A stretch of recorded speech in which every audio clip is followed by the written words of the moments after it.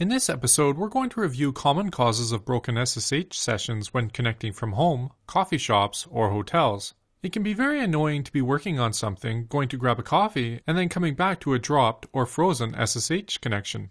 Let me give you a little demo of what a broken SSH session actually looks like. Say for example that we SSH into a remote machine from home. We're happily working away on something, get distracted with something else, and let the SSH connection idle for about 10 minutes. Then when we return, there is a write failed broken pipe error message, and our SSH session has been disconnected.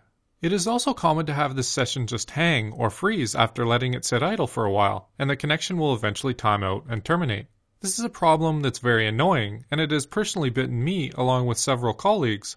Using something like Screen can make this less painful, but you still have to reconnect many times. So I thought it might be useful to share my thoughts on the topic and look at ways to solve this problem. There is an OpenSSH FAQ page that sheds some light on the issue. You can find this page linked in the episode notes below. I wanted to briefly chat about this page and then we can look at it in detail via some diagrams. So the question is, my SSH connection freezes or drops out after n minutes of inactivity. The answer says that this is usually a result of packet filtering or a NAT device timing out TCP connections due to inactivity. Then that there are a couple of SSH client and server configuration settings that you can use to tune this, namely server alive interval and client alive interval. The answer goes on to say that using these settings will ensure that the connection is kept fresh in a packet filtering firewalls or NAT devices connection table. So what does this actually mean? Well, I thought I would throw together some diagrams to illustrate the problem and to show you what these SSH connection settings actually do.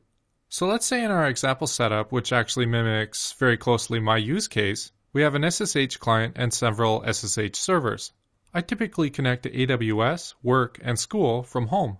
I wanted to focus on the connection path between the SSH client and server, as this is typically the cause of dropped or frozen SSH connections. So what does a typical connection path look like when coming from home, a coffee shop, or a hotel? Well, we almost always connect through some type of NAT device, highlighted here in blue. This NAT device proxies our traffic and acts as a type of intermediary for us on the internet, as our connection eventually finds its way to the destination SSH server. I don't want to take too much time talking about the internal and external networks of a NAT device, but I've linked to the Wikipedia page for network address translation in the episode notes below. Okay, so now that we have a basic idea of how the packets flow, what does an example SSH connection look like? Well, let's say we wanted to connect out to AWS. As successful connections are established, the NAT device, these are your modern cable modems, Wi-Fi routers, and coffee shop access points which do network address translation. They will add connections to some type of NAT connection or session table, like so. Same goes for connections to work or school. The main cause of dropped or frozen SSH sessions are likely these NAT devices that almost all of us connect through when working remotely. For example, my home cable modem, which acts as a router, will drop idle connections after 5 minutes. In this example, let's say I'm actively working on the AWS and work SSH sessions, but have left the school connection set idle for more than 5 minutes. Well, my NAT router is going to come through after 5 minutes of inactivity and close the connection by deleting it from the connection table. Why does this happen? Well, I've done plenty of reading on the topic over the last week, and it basically boils down to a couple things. One is that these home routers are cheap, and maintaining the connection table costs limited resources. The second answer is that it's just a software timeout to clean up what the router considers to be stale or hung connections. Think about what the connection table looks like on one of these routers at a popular coffee shop. There could be thousands or tens of thousands of active connections, so cleaning up stale connections is actually a really good idea.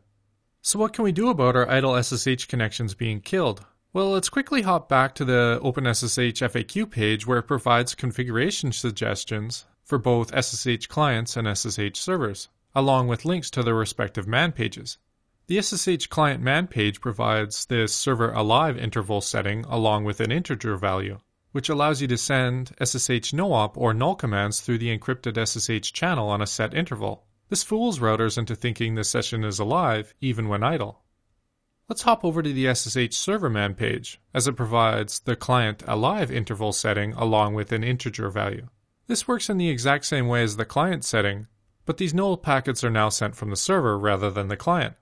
I thought it might make more sense to actually show you what these configuration settings do through the use of some animated diagrams, so let's go have a look. In this example, we've established a SSH connection from home to work. Let's add this client-side configuration setting called server alive interval with a value of 60. You can do this in the SSH global client config file located in /etc or on a user-by-user basis through their personal SSH configuration files located in each user's home directory.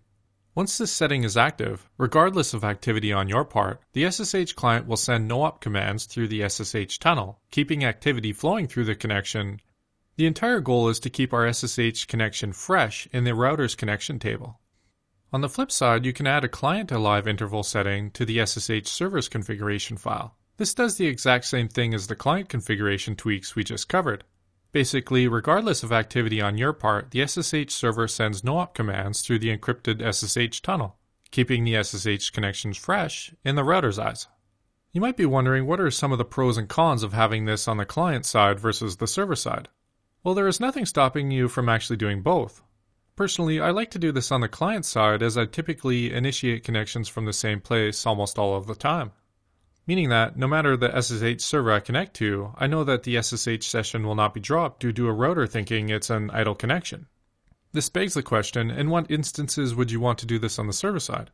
Well, most corporate networks, if they're running SSH on the internet, have some type of bastion host, or jump host, which funnels all SSH traffic through it. If you're running this type of server, then it would make sense to enable the client alive interval setting, as you will improve the user experience of many people who use your jump host, mainly from home or hotels while out on the road. By now you should know what the problem looks like, what causes it, and how to fix it. So let's see what these changes actually look like in the real world. This is actually going to be a bit anticlimactic after the build-up, as it's really simple. To add the client-side configuration tweaks, all you need to have is a file in your home directory under the .ssh directory called config. And as you can see, for all SSH hosts, we set a server alive interval of 60 seconds. You can really set this to any value that works for you, but 60 seconds seems to work well for me. If you had to create this file, then you should ensure that it has the correct permissions, and change the ownership too if needed. You can find these commands in the episode notes below. Okay, so that's the way to configure the client settings through the home directories, but you can also do this via the files located in etc SSH too. You can modify the global SSH client configuration through the SSH config file, or the server configuration through the SSHD config file. Let's modify the global client config first by opening it up in VI. My global client configuration file doesn't actually already have the value set, so I'm just going to add it along with the comment down at the bottom here. Let's fix the formatting too. Once we save this file, all users on the machine should see the benefit of this change. Although if they have existing connections, they will not see the update until they reconnect. So what about if this machine is an SSH server? Well, let's add the values to the SSHD config file. Again, my current configuration doesn't actually have this setting right now, so let's jump down to the bottom and add it here, along with a comment. Finally, let's restart the SSH server, or you could reload it too. This is a personal preference. So at this point, any new SSH connection into this server should have a client alive interval no-op command sent out every 60 seconds, keeping the SSH connection fresh.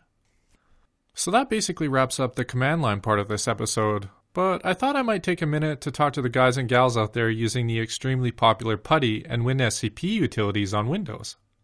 I thought I would quickly show you how to change these settings too. I fired up a Windows virtual machine on AWS and installed PuTTY and WinSCP, so you can see what these configuration settings look like for yourself.